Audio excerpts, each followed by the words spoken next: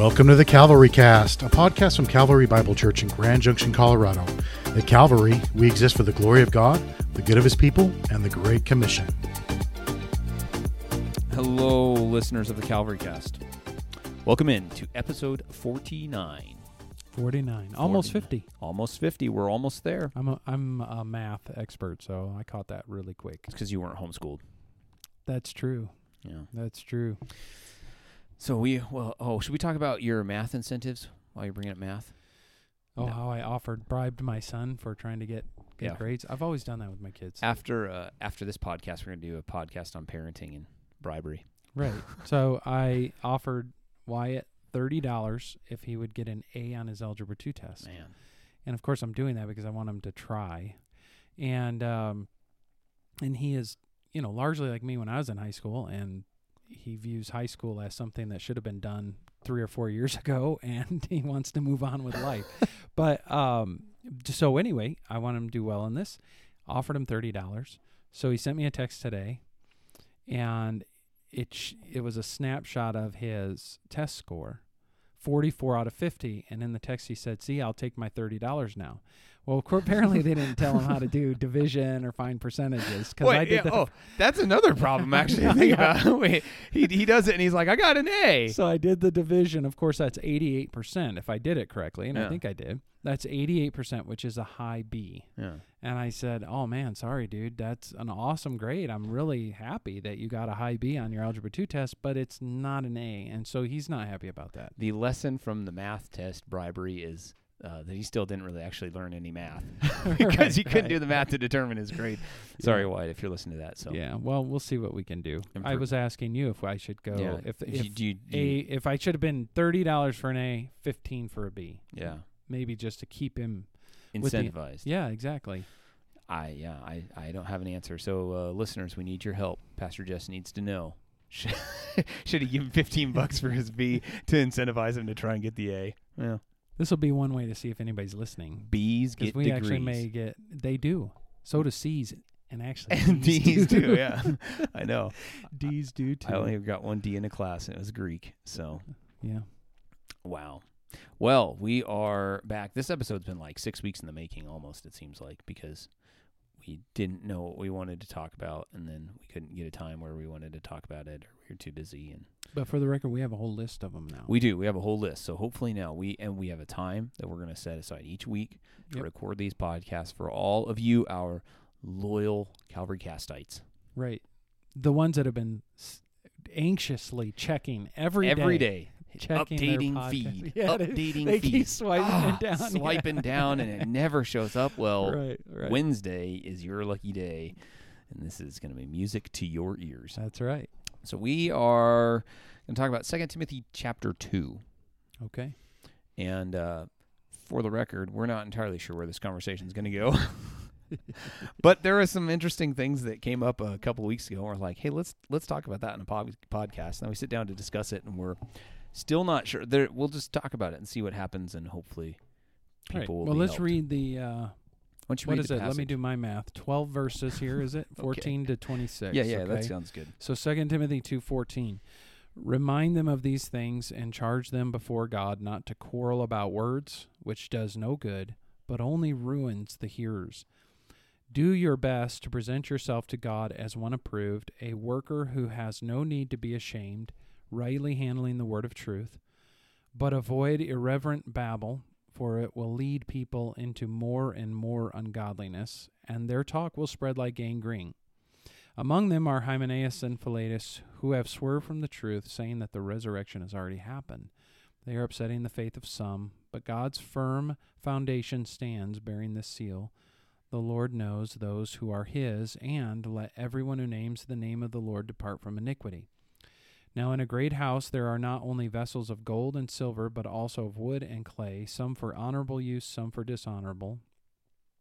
Therefore, if anyone cleanses himself from what is dishonorable, he will be a vessel for honorable use, set apart as holy, useful to the master of the house, ready for every good work. So flee youthful passions, and pursue righteousness, faith, love, and peace, along with all those who call on the Lord from a pure heart. Have nothing to do with foolish, ignorant controversies. You know that they breed quarrels, And the Lord's servant must not be quarrelsome, but kind to everyone, able to teach, patiently enduring evil, correcting his opponents with gentleness. God may perhaps grant them repentance, leading to a knowledge of the truth, and they may come to their senses and escape from the snare of the devil after being captured by him to do his will. Now, let me set this up where this came from, okay? Because a couple weeks ago I was preaching on repentance from Matthew chapter 3 and the ministry of John the Baptist. And I was arguing that, well, I wasn't arguing. You I were was quarreling. I was quarreling from the pulpit. No, I was just presenting the fact that we largely inherited the same mission and message of John the Baptist. Right. Repent, for the kingdom of heaven is at hand. And I think that's true. Mm-hmm. We know the Lord's going to return and the kingdom is coming, and our mission is to prepare people for it by preaching and telling them to repent, and then in a distinction from John the Baptist, not just pointing forward to Christ and what he would do, but now with this full understanding of the gospel after the cross and resurrection, calling people to repent and trust in him so they can have a place in his forever kingdom, right? Right. So when we started talking about repentance, this verse came to my mind as I was preparing that message and teaching that repentance itself, we need to remind ourselves that repentance is a gift from God. In other words, true repentance has to be worked into the heart as a spirit convicts someone of sin and then points them into the right direction and works that repentant disposition and change in them, right? Yeah. Because repentance means to change one's mind with leading to a change of behavior. And God works in us, Philippians says, Paul said in Philippians, both to will and to do of his good pleasure. Mm-hmm. So that was my whole purpose, is like when you're working with somebody who is antagonistic towards the gospel or living in sin, and you're wanting to call them to repentance, that you need to have this kind of attitude, right, which was an attitude of gentleness. Right.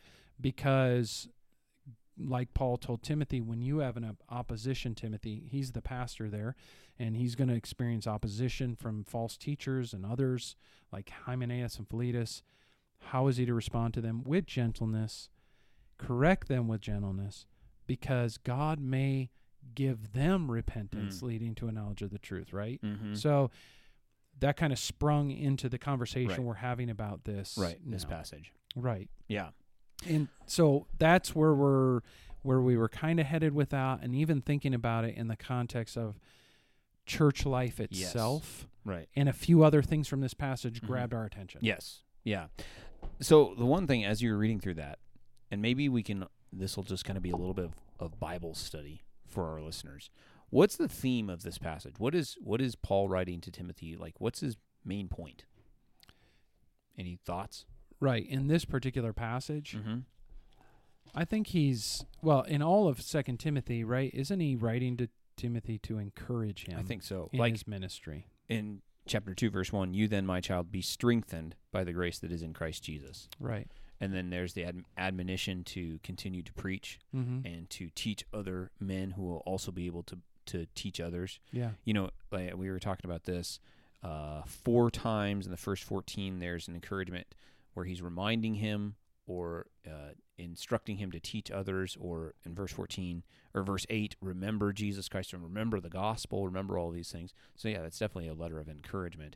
So maybe what he's doing here is he is encouraging him to a certain attitude in how he speaks, especially towards those who'd be presenting an opposition to the gospel. Right. Or perhaps, it seems like from verses 14, 15, 16, 17, there was some theological conflict in the church where these two men, Hymenaeus and Philetus, were preaching a false gospel of some sort.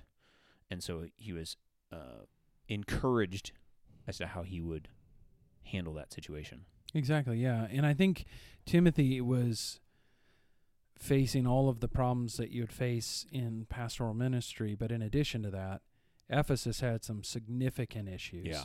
And it seems like, especially beginning like in verse 14 and running through verse 26, it really was a lot of quarreling going on. As a matter of fact, that word was used several times about quarreling. So there's the word in verse 14, not to quarrel about words. Yeah. And then it keeps going down, and it's a couple of times. Verse 24, you must not be quarrelsome.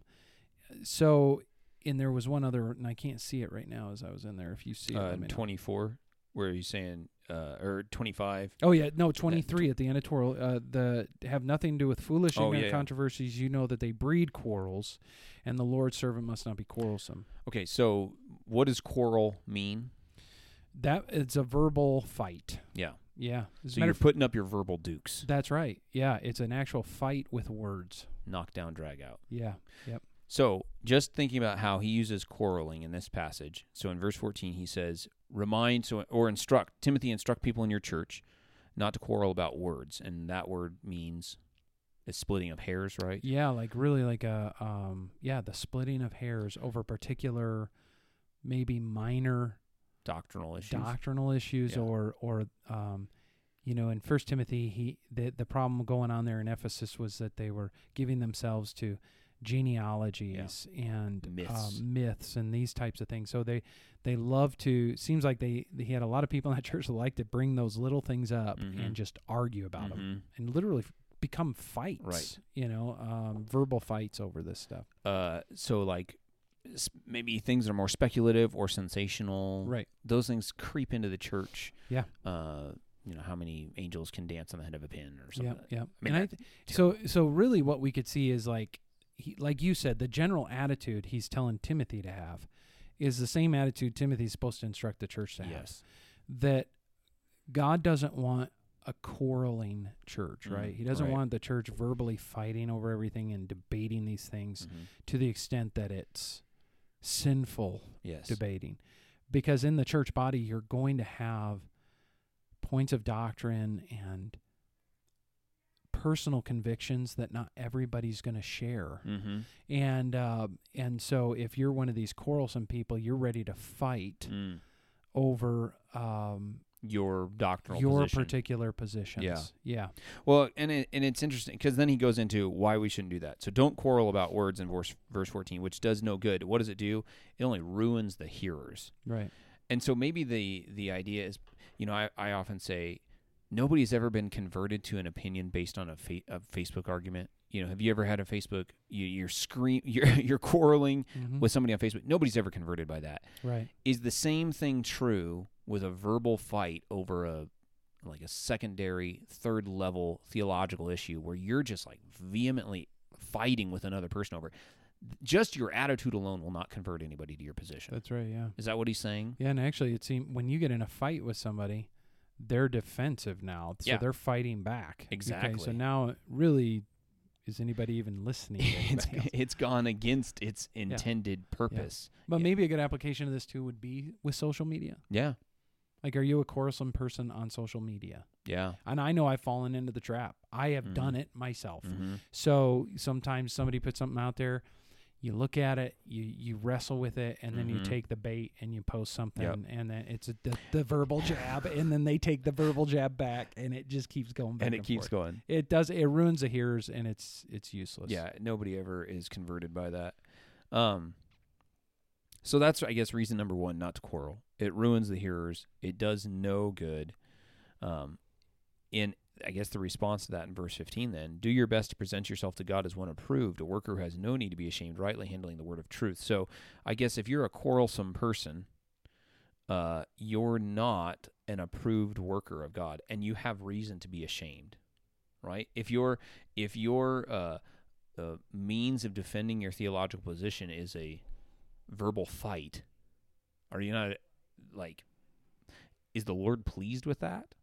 Is that the point he's making? Yeah. Well, in that verse, so the point he's making to Timothy, of course, is the idea of making sure you can rightly handle the word of truth, right? So you're dividing up rightly. But if you connect it to verse 14 also, that idea of do your best to present yourself to one as God approved, a worker who has no need to be ashamed, a quarrelsome person would not fit that bill. Would not fit that. And then maybe perhaps in verse 16, a way to avoid quarrelsome, avoid irreverent babble. for it will only lead people into more and more ungodliness. So it may be another form of quarrelsome or just useless talk in the church that is not helpful. Is this irreverent babble? Or especially in this context too as well, the idea of false teaching. Yeah. Because here were these guys, the example he's given of irreverent babble was that they were teaching that the resurrection had already passed, Mm-hmm. right? And we get some of that. Like at our church, we get emails and letters sent to us sometimes from people who there's no other way to say We should what do they're a saying. podcast just on the And weird just read some emails of those we get. things, of that'd be just fun. irreverent babble about these I could find that people one I who showed are- you yesterday. Yeah, exactly. We should start collecting those to keep them here because these are people that will send us stuff, especially about end times things, where they think they've seen something Mm-hmm. and God has shown them Yeah. things and told them all this, and it is nothing more than irreverent Yep. babble Yep. that unfortunately some Yes. people buy into it. And their faith is upset. Yeah, and Paul tells Timothy, I have nothing to do with Right. this nonsense. Yep. It just leads people into ungodliness. So is verse 19 then, is that the encouragement of those whose faith has been upset? So some people hear this irreverent babble, and so Paul's encouragement to Timothy is, hey, you've got sheep in your flock that have been discouraged by the teaching of Hymenaeus and Philetus or whatever his name is. Rather, encourage them this, God's firm foundation stands bearing this seal. The Lord knows those who are his. The Lord knows you. You belong to him. And here's your instruction: let everyone who names the name of the Lord, depart from iniquity. Right. You know? And staying away from those men who are clearly driven by iniquity, Right. Hymenaeus and Philetus. Yeah. So here again, like just Paul's pastoral heart towards Timothy, and the pastoral heart Timothy how he was to encourage those who are being led astray by these false teachers. Yeah. And can I just mention something in this too? Like this is one of the reasons a passage like this is good. And if we zoom out for a minute and just think about Mhm. all these things that Paul's telling him to be careful of, remind people about, do all these things, is that the church has been, from the very beginning, a very messy place. Mm. So within the church, you've got people tempted, Yeah. if not outright quarreling about words. That's why he's like, remind them not to, because Yeah. they will. Mm-hmm. Telling them to avoid the Hymenaeus and Philetuses in whatever form they show up in, right? Warning them in verse 22 to flee youthful passions and pursue certain things and avoid the ignorant controversies, the quarreling, all that kind of thing just shows that the church itself is going to be a messy place. And I think Timothy needed that constant reminder Yeah. because he was becoming discouraged. And it's like, be strengthened by the graces in Christ Jesus. Mm-hmm. Stir up the gift God had given you. Yeah. And God's not given us a spirit of timidity, but a power, love, and a sound mind from chapter 1. Mm. And so letters like these really help people because we're always promoting people to be part of the church. Mm-hmm. They're really helping us come to grips with the imperfections of the church and being ready for it. And how do we respond when these things happen? Because they're going to happen. And that's very helpful to people.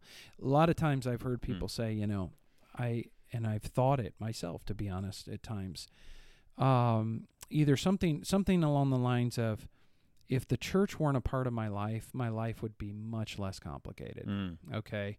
Or, I get along more with People outside of people the church. outside the church than here, all those kinds of things. And it's like that drives people away from the church. But the reality is the church is a messy place filled with sinners like everywhere else. And the more you get involved in it, the more you will see that. Yeah. And yet this is the way God has designed it. And Timothy is not encouraged anywhere to flee from the church. No. Or to disengage from hostile people, or to not involve himself in the quarrels and throw up his hands and say, oh, whatever, let's let them bicker. It's that you do this by the grace and strength of Jesus and for the love of his people and because of the gospel. Yeah. Well, okay, so with that's a really good segue into verse 22. What are you to flee?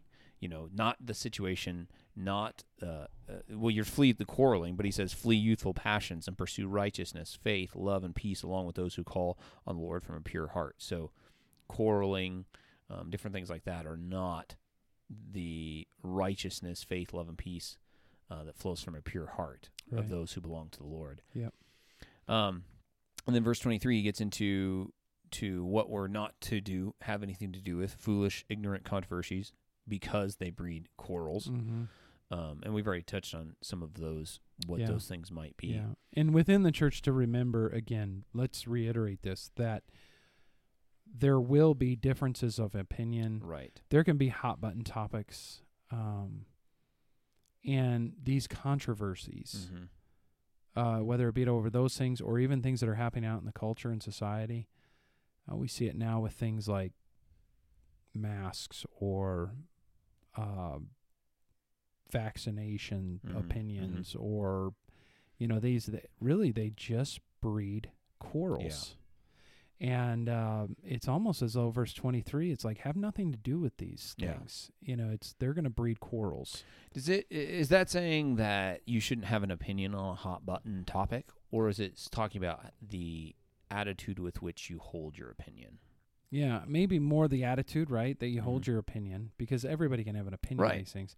But now, depending on what he means here by foolish, ignorant controversies, to have nothing to do with those things, I'm not saying that those issues that we've mentioned are necessarily foolish, ignorant controversies, but can't they become that? They can be, I think, and I think, again, because they take a higher prominence in our thinking and our judgment. We place way too much emphasis on a masking issue, or but there are foolish, ignorant controversies that people should have nothing to do with.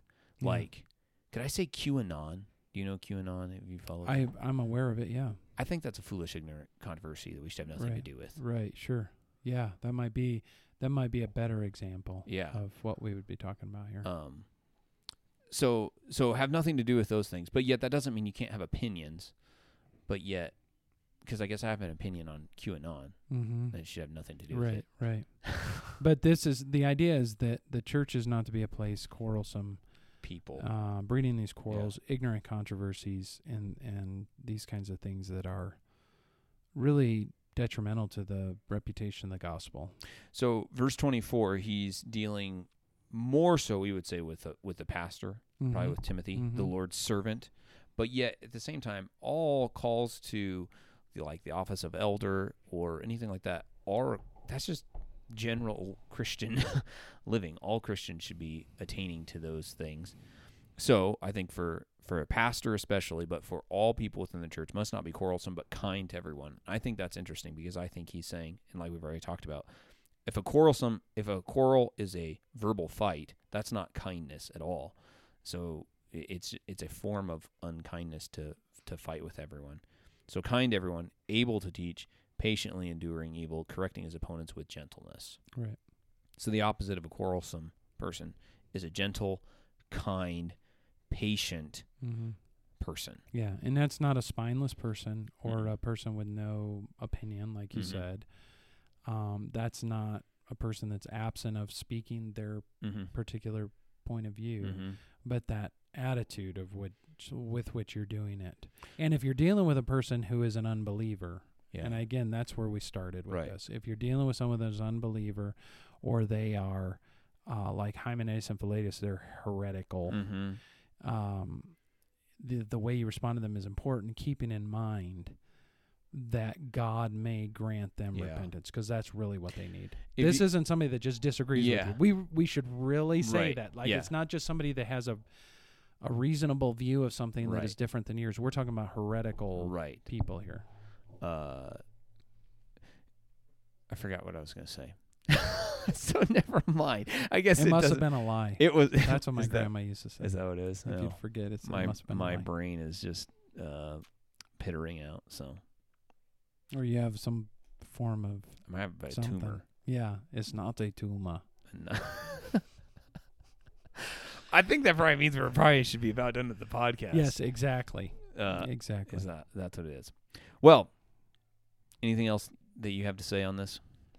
No, I think we've covered it. I mean, and really got through those main things that really sparked this in us. Right. You know, Yep. the desire to talk about the idea of gentleness among the people of God. Yeah. And Oh, now I remember what I was going to say. oh, Well, going back to this fits in with that. But again, if you've ever had an argumentative fight with somebody over the quarrelsome kind, you walk away feeling like garbage. Yeah, usually. that's right. I hope you do. And so the opposite of that, though, is if you're in a heated debate with somebody's angry at you over the position that you're holding, or because you're correcting their false teaching or whatever, when you can deal with them in a gentle, patient, kind way, like you're not ashamed of anything. You're Right. I've done what's right. I've pleased the Lord in my response, Sure. and He may grant them repentance. So that's important, because you could be totally right Mm-hmm. and say it in the wrong way, Mm-hmm. and you were Yeah, wrong. exactly. Right? Isn't that kind of what Exactly. he's saying Yep. to him? Like, you may be right in what you're saying, Yeah. but you saying it in a wrong way, Mm-hmm. and not with that gentleness. And especially with dealing with unbelievers or people living in sin, Yeah. or family members or Mhm. whatever, that's where sometimes these become real heated, Yes. angry Yeah. word battles. The phrase that comes to mind is winsomeness. Can we be winsome people in conversations like this? That's a very Englishman term. Well, I'm married to an English lady. I forgot Okay. about that, yeah. She's not really, but lived in England. How many years does she live there? 10. Okay. Just Something like enough to have that English obnoxiousism. Are you ingrained in her. calling my wife obnoxious? No, I'm just kidding. Wowzers, let's quarrel. I tease her about her time in England. I always say that she's a foreign babe. I Mhm. married a foreign Right. babe. Right. And just like that, we are done. We have nothing more to add to this podcast. Nothing profitable. Now it is just babble. That It is ignorant babble. So we should shut it off. There you go. Well, this has been a fun discussion for us. Hopefully it's been enjoyable and helpful for you to listen. We always love hearing from you. So email us at thecalvarycast@gmail.com. If you're part of our church, you can give us a call, shoot us a text, or visit with us in person. We'd love to hear your thoughts and opinions. And Jess also needs to know, should he pay Wyatt $15 for his bee? So reach out to us there. At Calvary, we exist for the glory of God, the good of his people, and the Great Commission. So until next time.